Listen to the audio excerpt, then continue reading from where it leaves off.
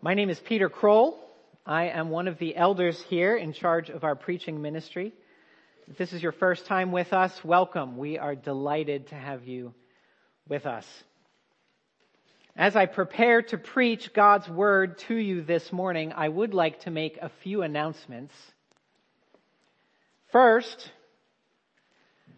my lovely wife Erin makes an amazing homemade pizza weekly.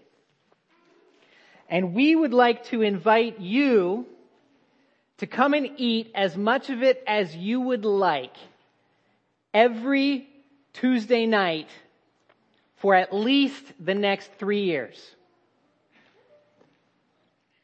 Second, I love spending time with you.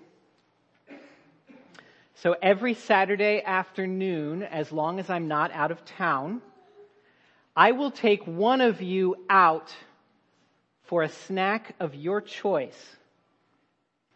We'll talk about our joys and sorrows in life, and then we will do any sort of activity you choose. A movie, a board game, a Nerf battle, whatever you want, it's yours, and I'm there with you. And my final announcement. When the Lord Jesus takes Erin and me to be home with Him, everything He has graciously given to us will be thrown into a pot, divided up into portions, and shared with the rest of you. Those are my announcements. There's only one catch. Well, maybe two catches. Two catches. Catch number one is I will discipline you according to my house rules. And second catch, most importantly, you have to be a part of my family. Sorry if that excludes some of you, but those announcements I just made, they don't really apply to you unless you're a member of my family. Because that's how families operate. That's how God made families to operate. And I know that sadly, sometimes families do not operate this way, so maybe this sounds too good to be true. But God designed it so that there ought to be both great blessings and concrete expectations for the members of families. Especially because that's how God's own family operates. This morning we come to chapter 3 of the book of Proverbs in our study of this book. If you have one of the church Bibles, it's on page 495. And in this chapter we will learn that wisdom comes with both unbelievable blessing and loving discipline, but only for members of God's family. You must join the family in order to experience the blessing. Is God's family something you would like to be a part of? I sure would, and this morning I'd like to show you why. Because we'll see that wisdom's tremendous blessings are only for the members of God's family. That's where we're going. Let me pray for us as we head into the text itself. Father in heaven, please grant us wisdom and open our eyes to see the unbelievable blessing and the loving discipline of being a part of your family. Please draw us in, make us your sons and daughters, and help us to revel in this relationship that we have with you. We ask these things in Jesus' name. Amen.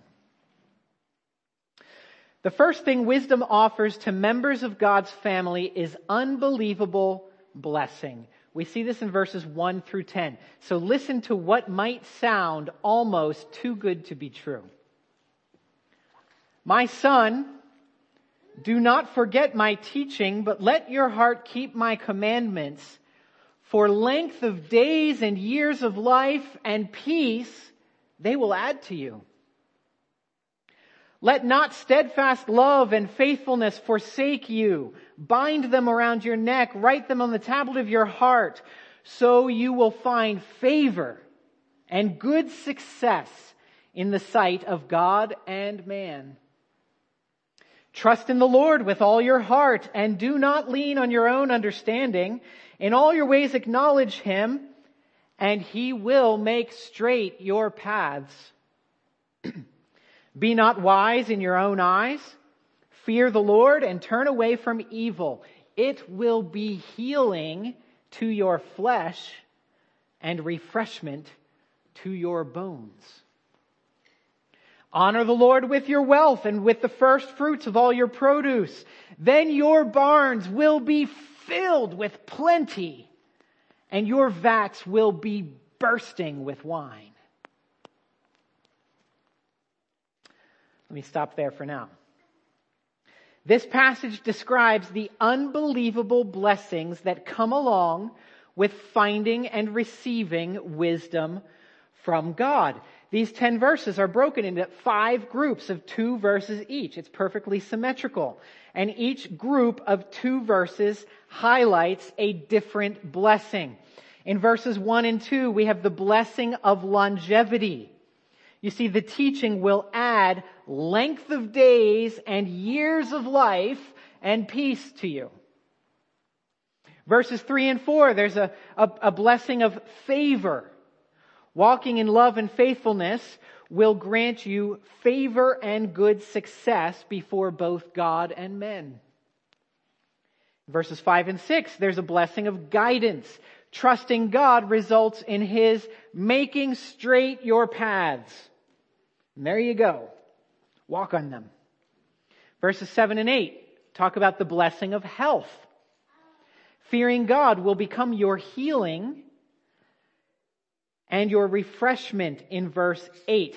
Healing to your flesh is talking about physical health, and refreshment to your bones. Your bones is the ancient metaphor for describing psychological well-being or mental health. So both your mind and your body will obtain wellness.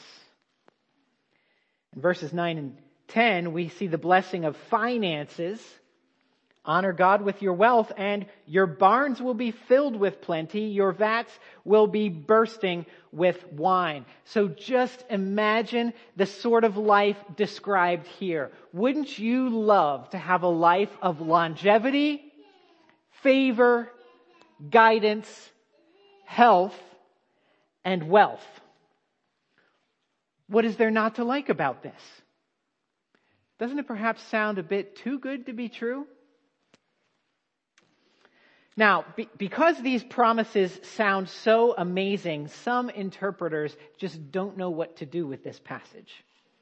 I mean, so many Bible teachers will use this text to preach a message of health and wealth. For those who give enough, for those who sacrifice enough for the sake of God's kingdom. It says right here in verse 9, just honor the Lord with your wealth. That means you must write a check right now for this church. We've got a box in the back. Stick it in there, and God will surely bless you in return until your personal bank account is bursting.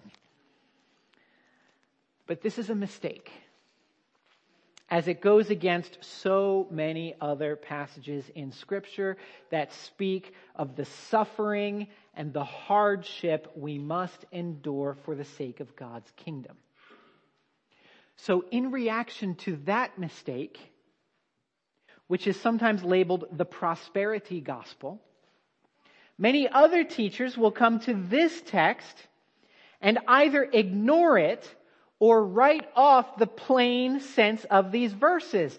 And they'll propagate platitudes such as, well, Proverbs aren't promises.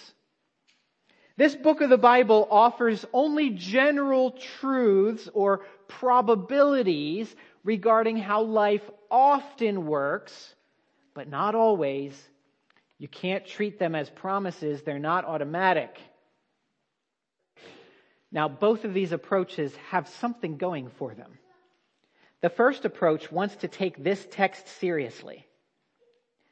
And the second approach wants to take the rest of the Bible seriously. However, I think both of these approaches fail to grasp how this passage fits within both the rest of the book of Proverbs and the rest of the Old Testament. So what are we supposed to do with this? Let me show you some clues in the text that ought to grab our attention. They certainly would have grabbed the attention of the Jewish people to whom this book was written. First, in verse 1, when he commands the reader, whom he describes as my son, to not forget my teaching. The Hebrew word for teaching there is the word Torah, which might not mean much to you, but if you've ever been around Jewish people, you've certainly heard that word before. The word Torah is the very word used to refer to the first 5 books of Moses, which are the first 5 books in our Bibles. That word is often translated as law in English, but scholars are always quick to point out that it doesn't really mean law the way modern Westerners think about law. It generally means teaching or instruction.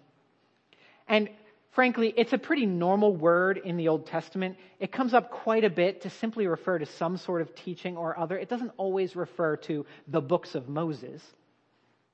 So it might not be a big deal here, except that in verse 3, you see the phrase, steadfast love and faithfulness, these things that you must not let them forsake you. Steadfast love and faithfulness. This is the exact same phrase that God himself used on Mount Sinai when he revealed his name and his glory to Moses. In Exodus chapter 34, verse 6, it says, Yahweh passed before Moses and proclaimed, Yahweh, Yahweh, a God merciful and gracious, slow to anger and abounding in, here it is, steadfast love and faithfulness. That's one of the most important verses in the Old Testament that shows us the character of God. And the combination of these two traits, steadfast love and faithfulness, when they're put together, it's never an accident in the Bible. It's got echoes of God revealing his name on Sinai. For example, in Psalm 25:10, all the paths of the Lord are steadfast love and faithfulness for those who keep his covenant and his testimonies. Psalm 115 verse 1, not to us, O Lord, not to us, but to your name give glory for the sake of your steadfast love and your faithfulness. And hear what the prophet Hosea says happens when God's people forget him. In Hosea 4 verse 1, hear the word of the Lord, O children of Israel. There is no faithfulness or steadfast love and no knowledge of God in the land. You see, you can trace this phrase, steadfast love and faithfulness, throughout the Old Testament to see how these two things make up the fundamental nature of God's character. It is his steadfast love and his faithfulness that uphold the king and his people. And when the king and his people follow the Lord as they ought, steadfast love and faithfulness are contagious, and they pass on to the people and characterize their society. So in Proverbs chapter 3, we've got a reference to the Father's Torah, his teaching, and we've got a reference to the steadfast love and faithfulness that ought to characterize God's people. All of these words are reminiscent of the books of Moses and of God's covenant. They're echoing back to what God did through Moses, his contractual relationship with his people, Israel, through Moses. And I don't think I'm just making this up. I don't think I'm seeing little mirages of Moses in this text, because the connections continue on. At the end of verse 3, he could have very easily told his readers to write these things on their hearts. That phrase occurs in the Old Testament all the time. That would be very common. But he doesn't say that. He specifically says, write these things on the tablet of your heart. Prior to the book of Proverbs, nearly every time that word tablet is used, it refers to the stone tablets on which the 10 Commandments were written and handed to Moses. And in verse 5, when he says to trust in the Lord with all your heart, It sounds a whole lot like the most important commandment in the book of Deuteronomy, which is to love the Lord your God with all your heart. What's the point?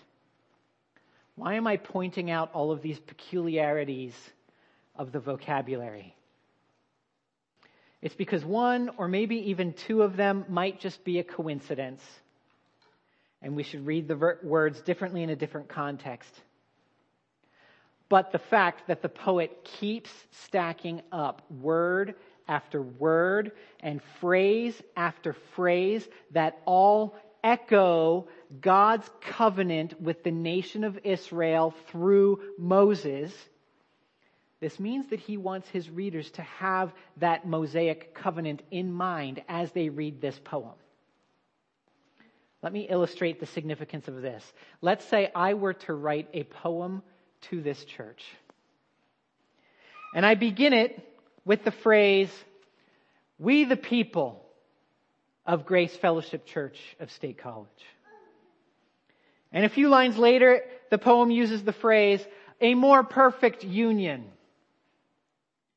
And then not much later in the poem, I refer to someone's health, but instead of using the word health, I choose an unusual synonym. I talk about their constitution. And just a few lines later, the poem goes out of its way to use the phrase, Bill of Rights. If I wrote a poem like that, most people in this church would know that I have the United States Constitution in mind, and that I want you to have the United States Constitution in mind as you read this poem, even if I don't explicitly say so. Now, my humblest apologies to our dear international friends. I do try to keep my American trivia at a minimum in my sermons, and I will continue to do so. But in short, what King Solomon does in this brilliant poem is to talk about all the blessings of wisdom using the same language that Moses before him had used to describe the blessings of the covenant relationship between God and Israel. Covenant is just a fancy word for God's contractual relationship with that group of people. So in other words, Solomon here wants his people to know that walking in wisdom is simply another way of describing a life lived in faithful covenant with Yahweh, the God of Israel. So where does that leave us with respect to interpreting these tremendous promises of longevity, favor, guidance, health, and wealth? And I would propose to you that we ought to interpret them the same way we would interpret the promises of blessing for keeping covenant with God laid out in the book of Deuteronomy. In Deuteronomy 28, "If you faithfully obey the voice of the Lord your God, being careful to do all his commandments that I command you today, the Lord your God will set you high above all the nations of the earth. And all these blessings shall come upon you and overtake you, if you obey the voice of the Lord your God. Blessed shall you be in the city, and blessed shall you be in the field." Verse 8, "The Lord will command the blessing on you in your barns, and in all that you undertake. And he will bless you in the land that the Lord your God is giving you." Verse 11, "And the Lord will make you abound in prosperity, in the fruit of your womb, and in the fruit of your livestock, and in the fruit of your ground, within the land that the Lord swore to your fathers to give you." So what is the point? The point is that in Deuteronomy 28, Moses was painting a picture of the paradise that was available to the people of Israel if they walk faithfully with their God. And now in Proverbs chapter 3, Solomon alludes to those very blessings to communicate, to reveal to the people that wisdom is the key component to make it possible. Wisdom is the key component that both enables your obedience to God's commands and wisdom delivers the very promises of the covenant to you. As the Apostle Paul would later explain, however, there was a huge, huge problem for the people of Israel. While all of these blessings were available, the people of Israel could not change the fact that they were sinners. In their heart of hearts, sin in the human heart prevents proper obedience. It hinders our experience of God's blessings. This is why Jesus had to come and die as a substitute for us sinners. It was so that he could cleanse us from sin and give us his Holy Spirit. And in that way, in Jesus, the wisdom of God has appeared and become available to us in a way that it was never fully available to Solomon or to Moses or to the people that they spoke about. We are living in a new covenant now under Jesus Christ. We are not living under the covenant of Moses. So while the promises of Moses do still apply to us, they do not apply in the same way that they applied to the nation of Israel back then. When Jesus came, he did not always promise to his people longevity, favor, guidance, health, or wealth in the present age. He promises these things, every one of them to us, in the age to come. In this world, he says, you will have many tribulations, but take heart, for I have overcome the world. And these promises, and talking about the age to come, don't mishear me, I'm not talking about dying and going to heaven. We talk about that too much. The Bible doesn't talk about dying and going to heaven. The Bible talks about being resurrected in the new heaven and the new earth, where all of these blessings will be yours in very literal and physical ways. And I apologize, the Bible does talk about dying and going to heaven, but it doesn't focus on that. It focuses on what comes after that in the resurrection. That's what I meant to say. The Bible doesn't focus there. Jesus takes note of everything you lose for him in this age, and he has promised to return some of it back with interest now. Yes, he has. But he has promised to return all of it in a massive windfall in the resurrection. But don't miss the most important part. These promises of blessing are not for everyone. They're not even for all of those who do good things. These promises are only for those who walk in covenant with God through Jesus Christ. That's what all this covenant language is about. In other words, you have to be a member of God's family to get these blessings. This passage does not say that God is a cosmic vending machine. And if you put in your spiritual $1.75, then he must automatically spit out your blessed bag of chips or soft drink. No, these blessings are all about the loving relationship between a heavenly Father and his sons and daughters in his family. These blessings result from godly behaviors which follow when a person has trusted in the death and resurrection of Jesus Christ. So by all means, you who have put your faith in Jesus Christ to rescue you from your sin, please, along with verse 1, do not forget his teaching. With verse 3, imitate his steadfast love and faithfulness. With verse 5, trust him with all your heart. With verse 7, don't be wise in your own eyes. And with verse 9, honor him even now with all your wealth, especially the first of it, the first fruits. As you walk faithfully in loyal allegiance to the Lord Jesus Christ, he will bless you for it. Maybe not in the ways you expect, maybe not at the times you expect, but the blessing will assuredly come. And it is wisdom for you to remember this and to live now in a way that expects an explosion of blessing from your God and Father on the last day and into eternity. But it's not always easy to live like this, is it? I mean, you signed up to be part of God's family. And what is a good family like? You see, if a parent gives their child whatever they want, whenever they want, it destroys the child, doesn't it? Have you seen them in public? The child who throws a fit and the parents continue trying to appease the child and give him or her whatever they want. Such children are not mature. They are not wise. They are not learning to grow up. They have learned only to love themselves, and so they are just not pleasant to be around. And guess what? Our God is the best Father we could ever have.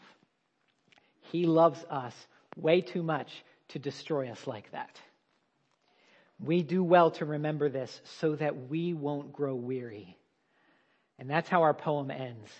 That God treats his family not only with unbelievable blessing, but also, second, with loving discipline. We see this in verses 11 and 12.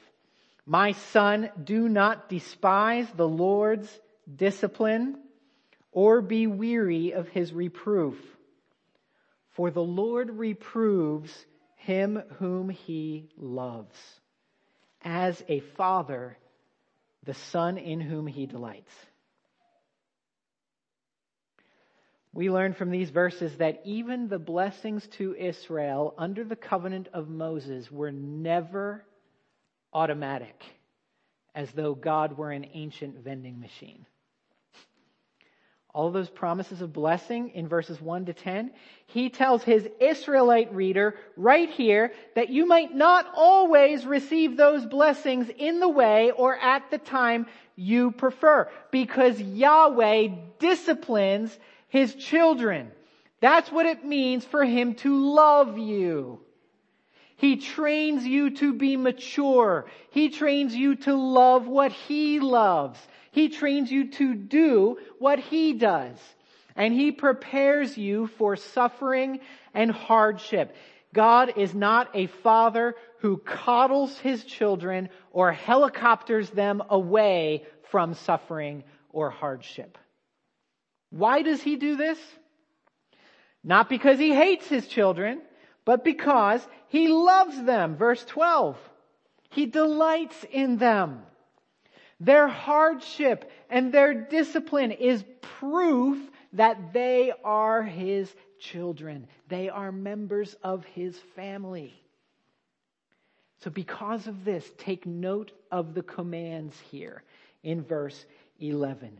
Do not despise Yahweh's discipline. Do not grow weary of his reproof. And friends, I must confess that I have grown weary of the Lord's discipline over the years, especially the last few years. Hardship has come with such frequency and severity that I have struggled with despising it. What comforts me is that this is a normal struggle for the people of God. I think this is one reason why God gave us many, many psalms to give us a vocabulary for our groans. Such as, one of my favorite prayers these days is Psalm 39:13. Look away from me that I may smile again before I depart and am no more. Did you know that was a prayer in the Bible? But see, the Lord gives us a vocabulary for these prayers, but even such prayers are the prayers of needy children crying out to their Father. You see, to turn away from God, to refuse to pray to Him, is to act as though you're not His child and He is not your Father. So friends, please do not grow weary and do not lose heart. God reproves you because He loves you. God disciplines you because He delights in you.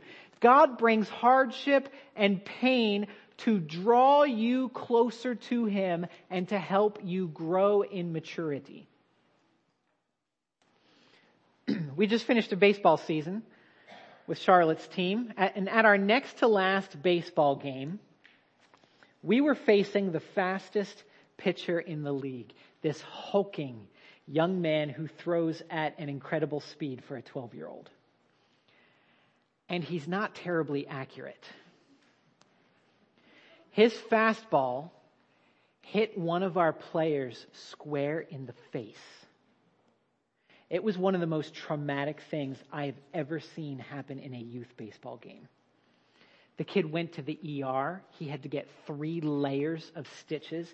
It was a miracle. We had 2 dentists on the field, and they said it was a miracle that no teeth or jawbones were broken by it. And I am incredibly impressed by both this kid and his parents. So that was our next to last game, and they did not want that to be his last memory of baseball before taking a 4-month break through the winter. And so without coercing him against his will, they didn't coerce him, but they encouraged him to come back and play 4 nights later in our final game of the season.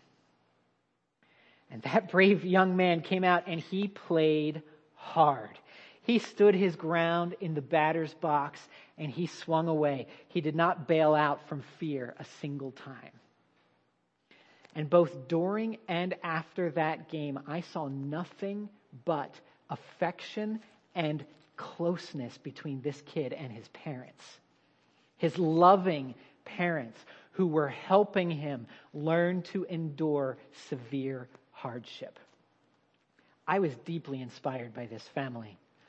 Just as I have been deeply inspired by many of you, such as the Schreckengasts, the Dripses, the Scotts, among others, those of you who have suffered severely while obeying these verses. You have not despised the Lord's discipline. You have not grown weary of His reproof.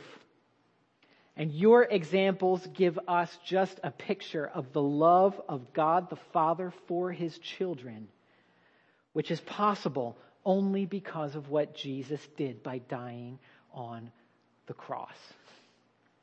Friends, through hardship, God does not want to wreck your life.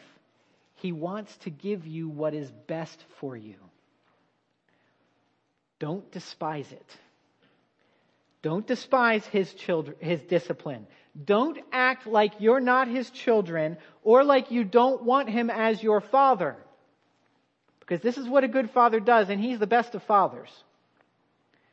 And when you trust in Christ, all the unbelievable blessings of wisdom are yours, even when life is hard.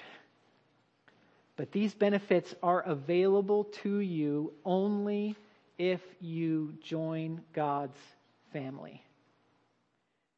If you are not yet His child, if you are not yet a member of God's family, I invite you to trust Jesus today. Please talk to me afterward. Let me know if there's any way I can help. For I am sure that neither death nor life, nor angels nor rulers, nor things present, nor things to come, nor powers, nor height, nor depth, nor anything else in all creation will be able to separate us from the love of God in Christ Jesus our Lord. Let's pray. Our Father in heaven, we are so grateful that we can come to you as needy children to the best of fathers. Lord, we are trusting in you big time to deliver a windfall in the resurrection. And Jesus, you even promised to deliver some of it now, to give us that foretaste, to inspire our hope and remind us of the truth. Help us not to grow weary of your reproof when the blessings don't come in the way we would prefer or at the time we would prefer. May we walk with you and delight in being your children. Be our wisdom, Lord Jesus. And strengthen us and help us to look to you for the greatest riches. We pray these things in Jesus' name. Amen.